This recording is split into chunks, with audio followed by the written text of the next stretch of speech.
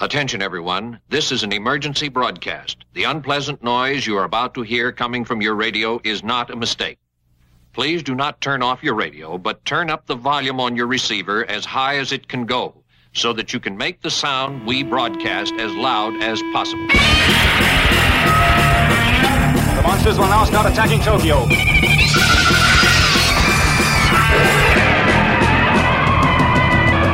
You may wish to deny it, but your eyes tell you it's true. Shout! I'll turn up the sound so you can hear the monsters dueling to the death. Hello and welcome to episode 211 of the Kaiju Cast, a podcast 100% dedicated to Godzilla and all of his rubber-suited foes. My name is Kyle, and this is a bonus episode and a little bit of bad news up here at the front of the show if you have not heard the news. Over the past weekend, Haruo Nakajima, the man who played the very first Godzilla and many, many other kaiju over the subsequent years, both for Toho and Tsuburaya, passed away at the age of 88. This news has hit the fandom pretty hard. Nakajima had been pretty active and making appearances at conventions for the past few years. I was actually ecstatic about finally meeting him in 2014 after I had squandered an opportunity to see him a few years prior. And it was pretty incredible to actually meet the man that brought the first kaiju to life. I made a print especially for him, one of those Sumier style pieces, and I gave him a copy, to which he requested that I actually sign for him, which, I of course sheepishly did. If you're a longtime listener, you may recall I had a short interview with him recorded during that show. For anybody that wasn't around back then and wants to revisit that, it was episode 104, and of course, I will have a link in the show notes too. The actual interview portion starts around the 11.5-minute mark. And then again, in 2016, he was back at Monsterpalooza, and while I did not have a chance to interview him, I did attend a special dinner with the Japanese guests and some of the other kaiju fans. And when Shigeko was moving people around and putting people in their seats, she sat me down right next to Nakajima-san, which was completely shocking and amazing at the same time. Truth be told, the restaurant was so loud, he was so quiet, and my Japanese was/is so bad that I kind of didn't get an opportunity to really chat with him. But it was quite the honor to share a meal with this legend. And that was a great night. I will cherish it always. For the past 2 days, I have seen an emotional outpouring from Godzilla fans on social media, mostly on Facebook and Twitter. As a listener to the podcast, Gary Johnson put it, I never thought I would hit the sad button so many times in a 24-hour period. As devastating a loss as this is, we all knew it would eventually happen, as we've been losing more and more Showa-era personalities in recent years. And as sad as death makes us all, it's so nice to see so many of Haruo Nakajima's fans sharing photos of themselves, meeting their hero, and the super cool things he's autographed in the past. I wanted to do something special to honor this man who spent so much time in a giant foam rubber suit, duking it out with his opponents while navigating through miniature city streets, all for our entertainment. Eventually, I will put together like a full retrospective on Haruo Nakajima's life and his career. But for now, what I can do is dig into the archives for something that I've been kind of sitting on since 2014 when I attended the Fear Festival, and specifically the Oh No, There Goes Tokyo panel. I did record the audio from that panel, and because it was sort of a last-minute thing, the audio quality is not going to be that great. You won't be able to hear the audience questions, which is a huge pet peeve of mine for podcasts, so I apologize in advance for that. And I have really only given this the slightest amount of editing here. So you're kind of getting to hear exactly what I heard at the show. Now, I know we are all missing Nakajima-san terribly right now. The joy he helped create by playing the roles of Godzilla, Rodan, Mogera, Varan, Mothra, Baragon, Gyra, King Kong, and many more has spread the world over. Nakajima Haruo, your fans truly loved and cherished you. I hope you have been reunited with your family and friends who have also left this mortal coil. And I know our hearts go out to your family, especially your daughter Sonoe. We all thank you for your service and for your contributions to our lives. I hope I don't butcher this. Aito no ii o arewashimasu.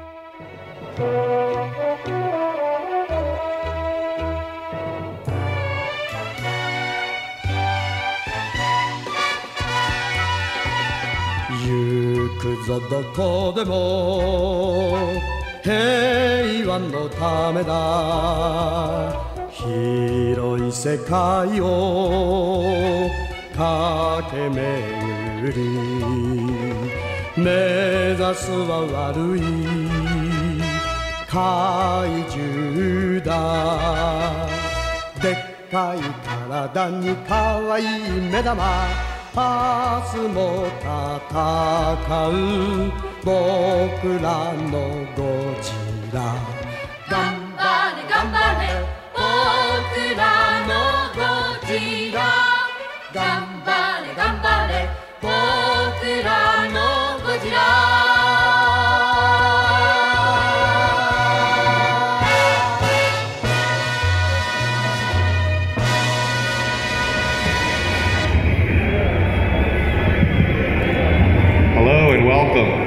Thank you all for coming. Our Japanese guests are thrilled at the reception they've had here. We'd like to thank Rob Lucas for all he did to get them here, and Mark for running a great show, and of course our host Kirk. Let's give them all a hand. And so we'll get right to it because I'm sure you want to ask the Japanese guests some questions. There's not many people that can say they played legendary giant monster and are still alive, or superhero for that matter, but two gentlemen we have here today do have that distinction. We're going to bring them right out. Mr. Haruo Nakajima, who is Godzilla, Rodan, and many other famous monsters, and Mr. Ben Furuya with Ultraman.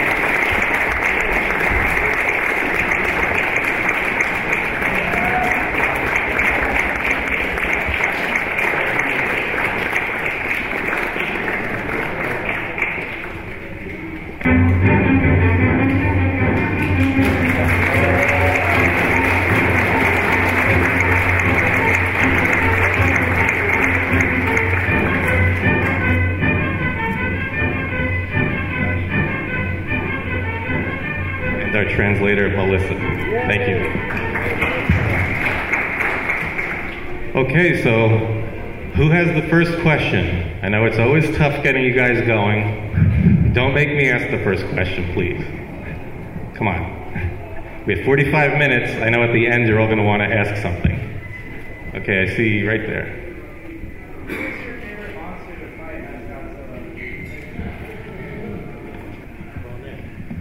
僕は戦った怪獣っていうのはいろいろとあるんですよね。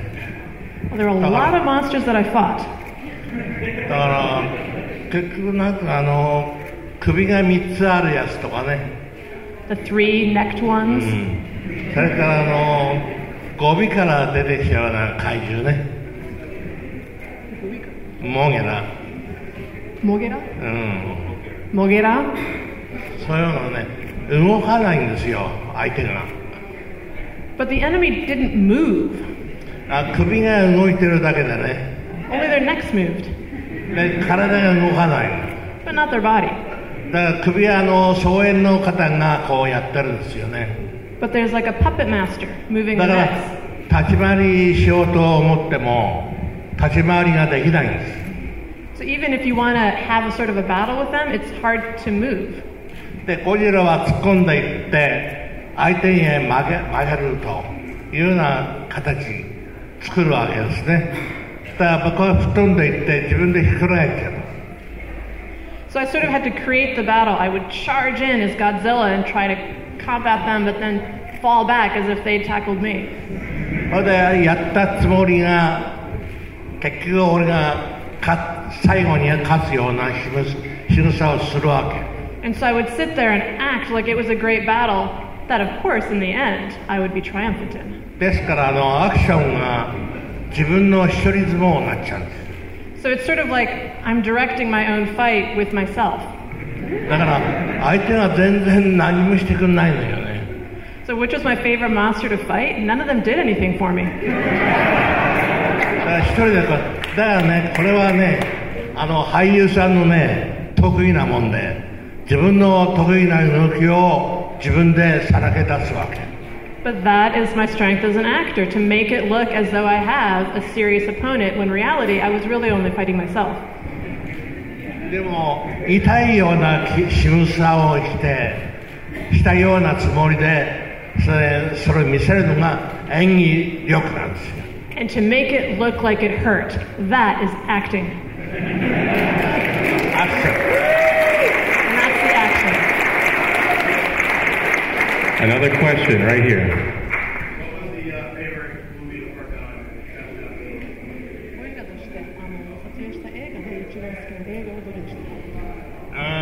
ゴジラの題名のつく作品は全部好きな仕事です。Any movie that had the word Godzilla in the title was a favorite of mine. 自分で好きにならなきゃああいう演技はできないです。Because if I didn't enjoy what I was doing, I couldn't act the way I did. Okay? Right there, stand up. If you could fight any monster up until current day, and they could actually fight back, who would you want to fight? Jason.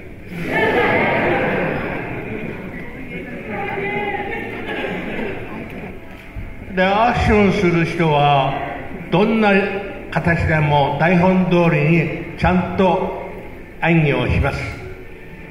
It wouldn't matter who the opponent was, I would fight him well. まあそれが俳優さんなんです。That's the job of an actor.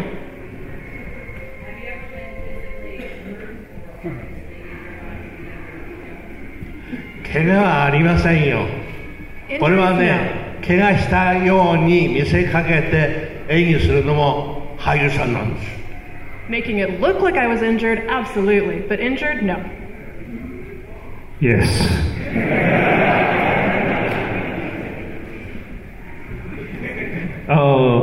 水の中がね、怖い。怪我より溺れる。It was not being injured so much as fear of drowning when I did water scenes. 救急車が来るんだよ。The ambulance comes. そんな感じです。ウルトラマンの時は。When I was Ultraman, that was the scariest time.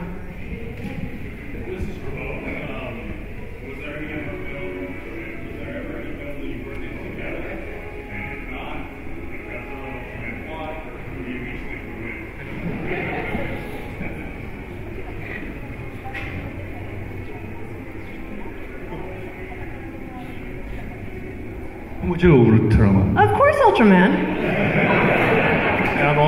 ゴジラの場合とウルトラマンの場合と撮影のその場所が違うんですよ。だからゴジラの方が規模が大きいので、こちらの方がセットがねスモールなの。So the places where we filmed were very different. Godzilla had a much bigger studio lot and different locations that we shot in. Ultraman's studio, by comparison, was quite modest and small.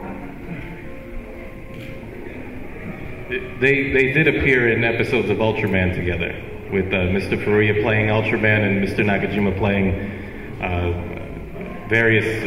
whenever the monster was large and bulky, he seemed to be the actor that they had in the suit. 全部違う。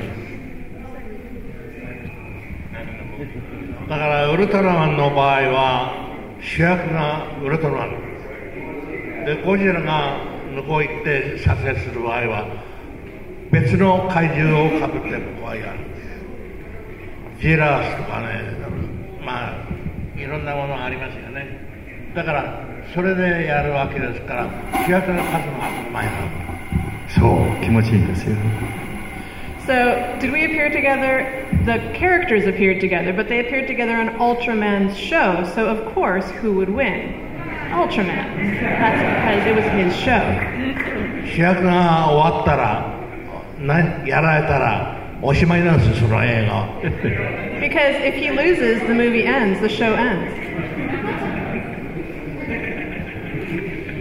That was acting again. He's making sure.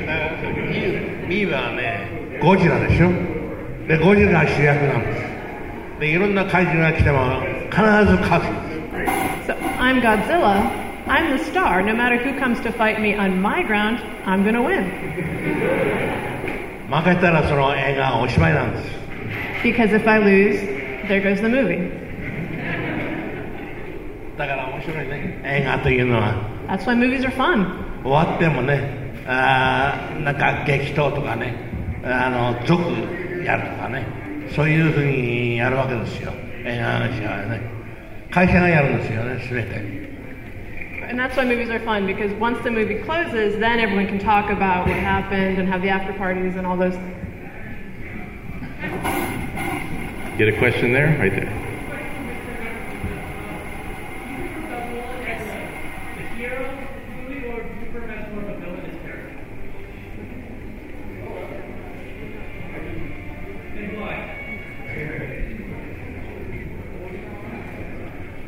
すべてね、台本通りなんですよ。だから台本がうまくないとあんまりうまくいかないんですよね、俳優さんっていうのは。だからすべてね、一番最初のゴジラってのは怖さを強調した台本なんです。だから台本通りに私は動くんです。だから結局後に柔らかい感じそのゴジラになるということになると、今度子供向けのこの怪獣になるわけです。It's all about the script. As an actor, as long as there's a good script, I can make it work. And when we started off, Godzilla was scary, and it was all about making him the scary monster. And then gradually the scripts changed a little bit, and there was more of a human element to Godzilla. And as long as the script was good, I was fine with that. ですから要するにスタッフの皆さんがね、気を利かしてね、円谷さん、実はゴジラにも時たま血を流してみたらどうですかと言ったんですよ。そしたら円谷さんがね、子供に見せる映画に血を流しちゃいけないよ、考えろお前。 And at some point someone talked to the director and said, how about if we make Godzilla bleed? And his response was, this is a movie that children watch. We can't have Godzilla bleed. Yeah. Right there. Speaking of children, growing up as a kid, I used to love watching Superman. What about their kids? Their kids like their characters?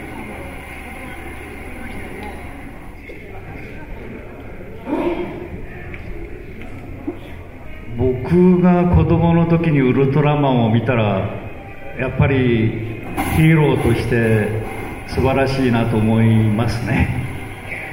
I imagine if I had seen Ultraman when I was a child, I would have regarded him as a great hero. 自分の子供は見ました。ウルトラセブンからかな。でウルトラマンはビデオで。でもやっぱりかっこいいとは言ってました。And my children did watch, they grew up with Ultraman 7, and they watched Ultraman on VHS, and yeah, they said it was cool. 子供は見なさいよ。うちの子供は来ました。撮影所に来ましたからね、私の子供は。My kids used to come to the set. よく撮影風景を見てました。So they saw it all being filmed. だから結局うちの子供ばっかりじゃなくて幼稚園の先生とかね、学校の先生とかそういうこともやっぱり先生が喜ぶんですね、逆に。And then other people would come, like the neighborhood kids or their kindergarten teachers or the other school teachers, and those people really enjoyed it. 結局監督という円谷という監督はね、子供が大好きなんですよ。だから子供が来るともう喜んで、おい、よく見てろというふうに見せるわけですよね。And the director, Tsubara really, really liked children a lot, and so whenever children came to the set, he would perk up and get all excited and be like, watch, look how we do this, see how we do this. Way back there.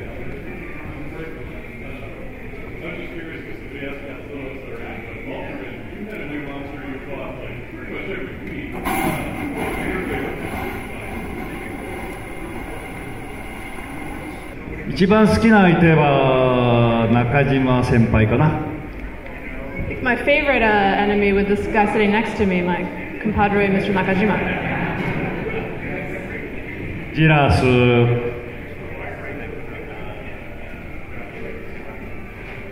ネロンガ、あといっぱい、何本ぐらい先輩入ってたでしたっけ？5本ぐらい。How many were you in, senior? He's like, 本数が多いからね、忘れちゃうんですよ。台本いただいてもね、次の作品をまた読んでますからね。だから前の作品はもうみんな捨てちゃうんですよ、はっきり言うと。頭の中を。Because there were so many, and it was always a new script, and so by the time you're reading the new script, you've already forgotten the old one. You got blanked it out of your mind. だから俳優さんってのは面白いんですよ。頭の中空っぽにしないと次の作品がね、頭の中入ってこないんです。But that's what's interesting about an actor. You always have to keep your brain empty. Because if it's not empty, there's no room for the next script to go in. Stand up, I can't see with the lights. Right there. Yeah. This is for both of them. Both of you being the originals, what are your thoughts on how both of your respective series have come along to modern day?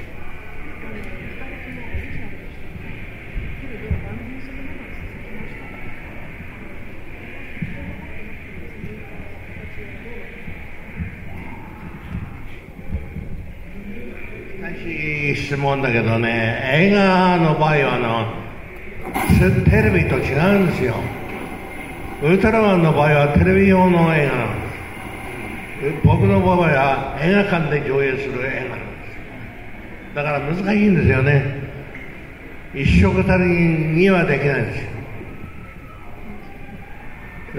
That's a tough question, and it's, he was a television show, I did movies, and the movies that are shown in a movie theater, they're different. 実はね、監督がね、僕にそっと来て、俳優さんはダメだね、次は本人には言わないですよ、僕には言うんですよね。入試して静かにね、次は使えませんねというふうに言う。Well, interestingly, the director came to me after the first Godzilla movie that I wasn't in, and he said, quietly off the record, that guy wasn't any good. I'm not going to use him next time. Keep it quiet. だから僕にはっきり言うんですよね。He was very frank with me. あの人はいいとかね。When he'd say other people were good. だからあの人はずっと使おうというふうにはっきり言います。僕には。And so he would always tell me frankly, like, this guy we're going to keep using. ウルトラマンの場合は39本やって、僕が全部やったんですけれども、偽ウルトラマンっていうのが出てきたのね。その姿を見て、やっぱりウルトラマンは僕しかできないんだなという、そういう自信がある。So for me, there were 39 Ultramans, and I was in all of them. And then there came a fake Ultraman. And I saw that, and by that point, I'm happy to say I was confident enough that I was able to look at that and say, no, that's a fake. Only I can be the real Ultraman. Thank you. Let's get some questions over there. First this guy right there. One, I just want to say thank you for being here. You guys are our heroes. Secondly, for Mr. Nakajima, you did a film called War of the Gargantuas. I was wondering, how was that experience different from doing Godzilla movies? いや、ゴリラの場合は一番最初の作品のぬいぐるみがね、これがね、100キロあったんです。はい。So, the very first Godzilla movie, the costume, the monster suit that I had to wear weighed 100 kilograms, about 220 pounds.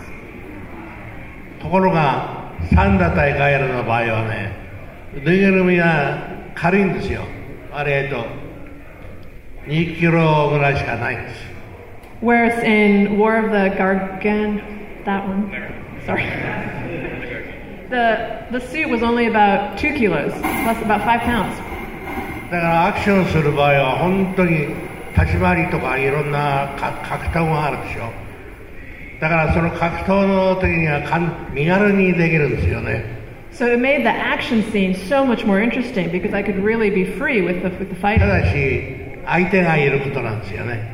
On the other hand, now I have an opponent. 相手もちゃんと俺に合わせてちゃんと来れないとうまくいかないんです。And the person had to be choreographed with me for the scene to go well. 全部教えてやって、それで打ち合わせをして、でうまくいくようにするのがアクターという。And so, we talked about the fight scene, how it was going to look, trained, and then shot the scene. That's acting. それができないような形は俳優さんと言えないですよね。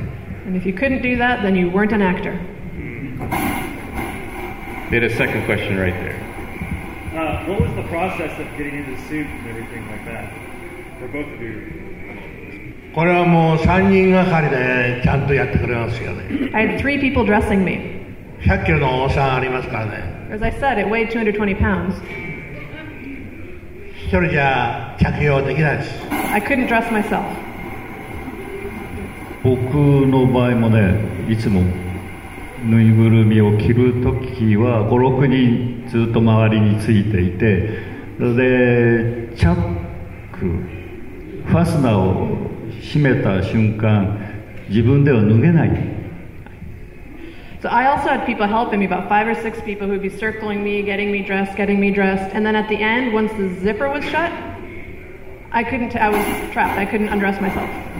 そのままスタッフが帰ってしまうと、僕はそのままずっといなきゃならない。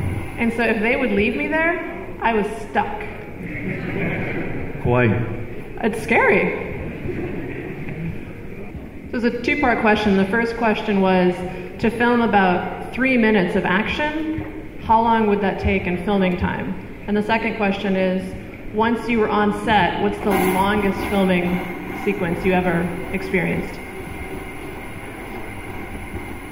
3分撮るためには1週間かかります。3 minutes took 1 week. 毎日来てます。それも徹夜の時もあります。Came every day, shot every day. Sometimes we pulled all-nighters. Wow. Thank you.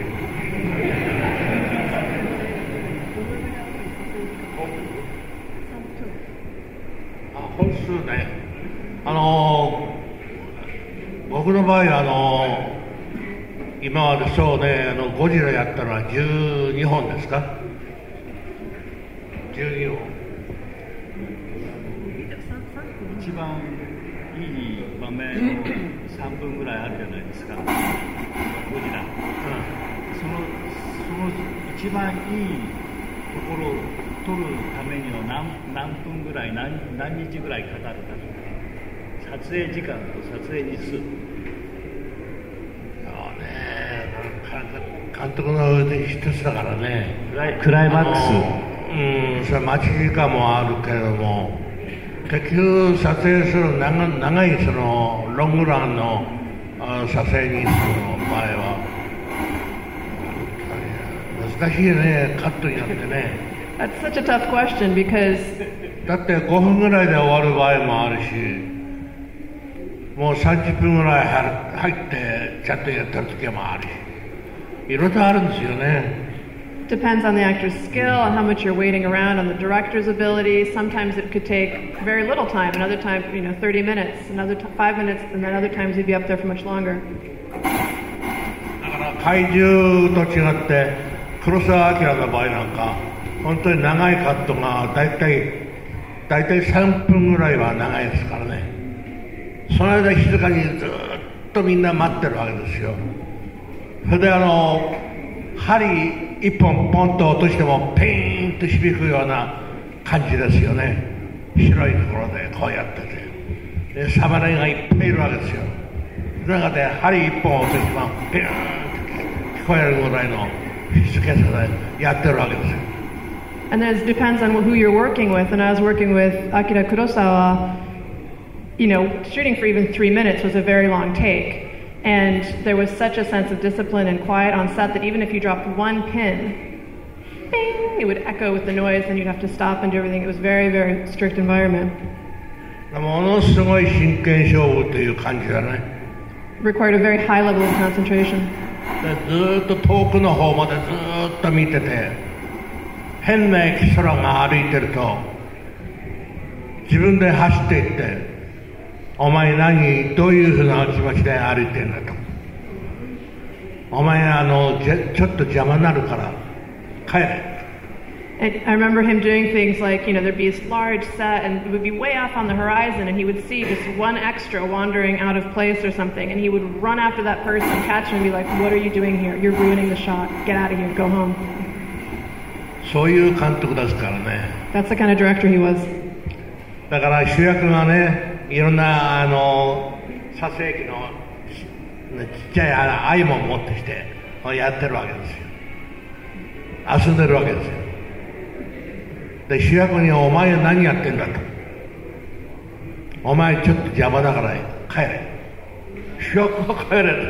And he'd ask some of the actors if he thought they were handling props in the wrong way. 面白いでしょ。Playing with things they shouldn't be. He's like, what are you doing? You go home too. To the actors, it was very interesting. 主役がクビになっちゃって。Firing actors on the movie set. で主役が変えちゃうんだからね。And then changing new people in. 本当面白いですよ。Very interesting. Okay. Do we have a question right there?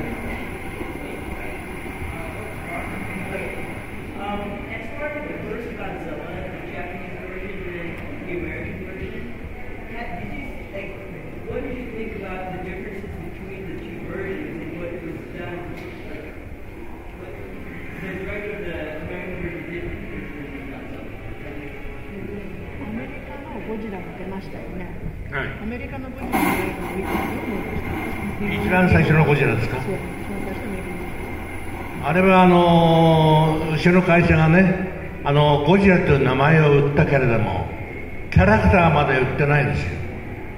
So in that movie, the movie studio in Japan sold the name, but the name only, not the character itself. だからゴジラっていう名前だけ売ったんだから勝手にしなさいと。できたのが、ね、アメリカの人が書いておかしいね、ブーイングするっていうのはね。And so they literally said, here's the name, do what you want with it. And so what they came up with was, wow, it was different. でもあれだけ頑張ってやってんだからうまくいってんですよね。But I mean, you know, I think they put that much energy and investment in it and they pulled it off. 中で働いてる新聞記者の人がいましたよね。あれが東宝に来て遊びに来たんですよ。それで僕と話をして、でアクションの具合も全部教えてやったんですよ。だから感心してましたよ。新聞記者の役の人。And それ出てましたですよ。And the person who played Godzilla in that movie actually came to Toho in Japan to meet me, and I walked him through everything that I did and how the action and stuff moved, and he was impressed with what it took.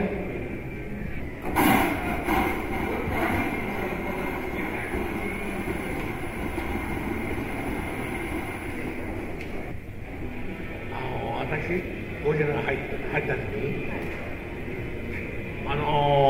僕がゴジラに入るって予定はなかったんですよ。はっきり言うと分かってない、何も分かってない。監督だって分かってないで、僕が2階でもって休んでる時に演技課長から課長が呼んでるよっていうね、演技チームが来たわけ。I'll be honest, it wasn't something I planned. I was off one day, and one of the casting people said, you know, the guy's looking for you. それで課長のところに行ったわけ。 So I went to the manager's office. そしたら G 作戦、アルファベットの G 作品、そういう台本なんです。 The script G. ゴジラっていう名前なかったんです。 Because the name Godzilla wasn't there yet. It was just the letter G.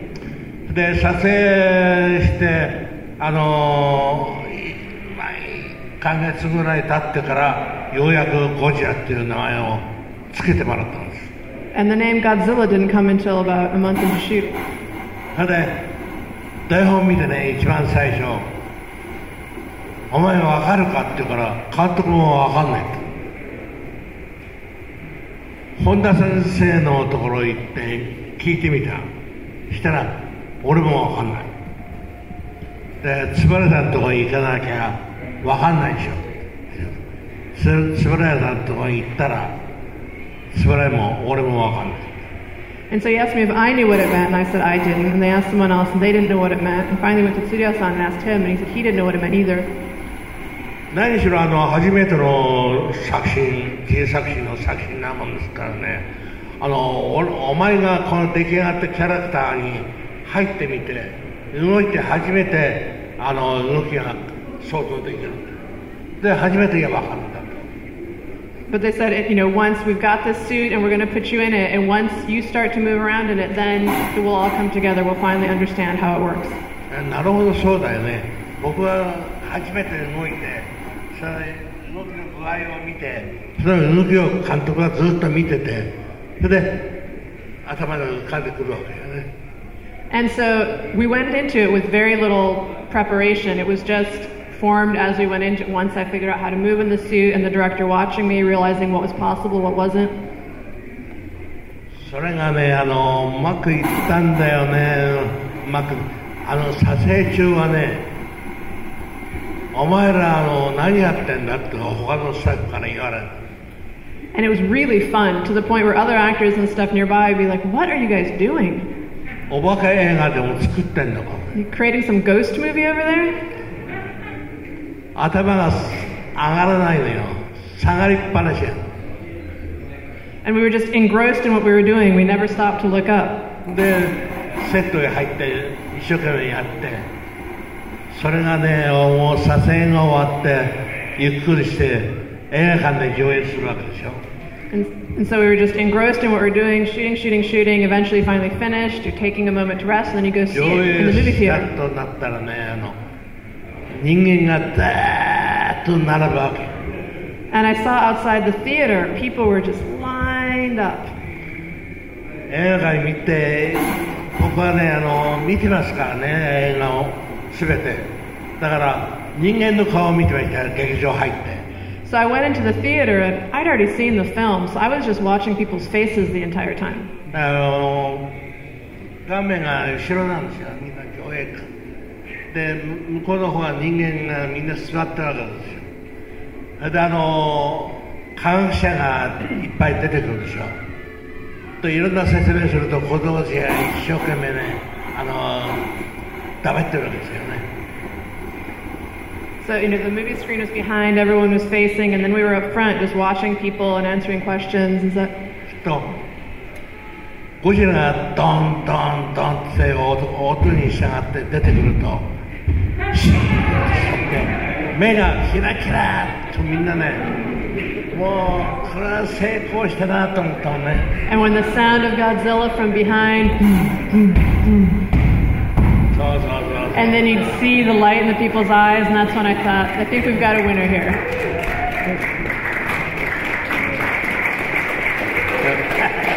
Let me the same question to Mr. Faria, because he was a Toho actor and then. はいはい、僕の場合はね、東宝撮影所で若くて一番痩せてて一番背の高い、その時日本人っていうのは僕は背が高い方だったんですよ。そんなんで、とにかく古谷がやれということで、それで簡単に決まってしまったんですけれども、僕は入るのは嫌で、1週間2週間逃げ回ってたんですけど、会社の命令だから入りなさい。 So I was an actor in the Toho studio, and I got cast because I was the youngest, skinniest, tallest person there. And I don't know if you could tell when I stood up, but in Japan at that time, I was very tall. And so they said, you're going to do this role. And I didn't really want to do it, so I spent a week or two sort of running around, avoiding everyone. And at some point, the directive came down, you will do this. 嫌でね。 Didn't want to do it. So we're getting waved off here, but let's bring them out front. You can get some photos along with Godzilla.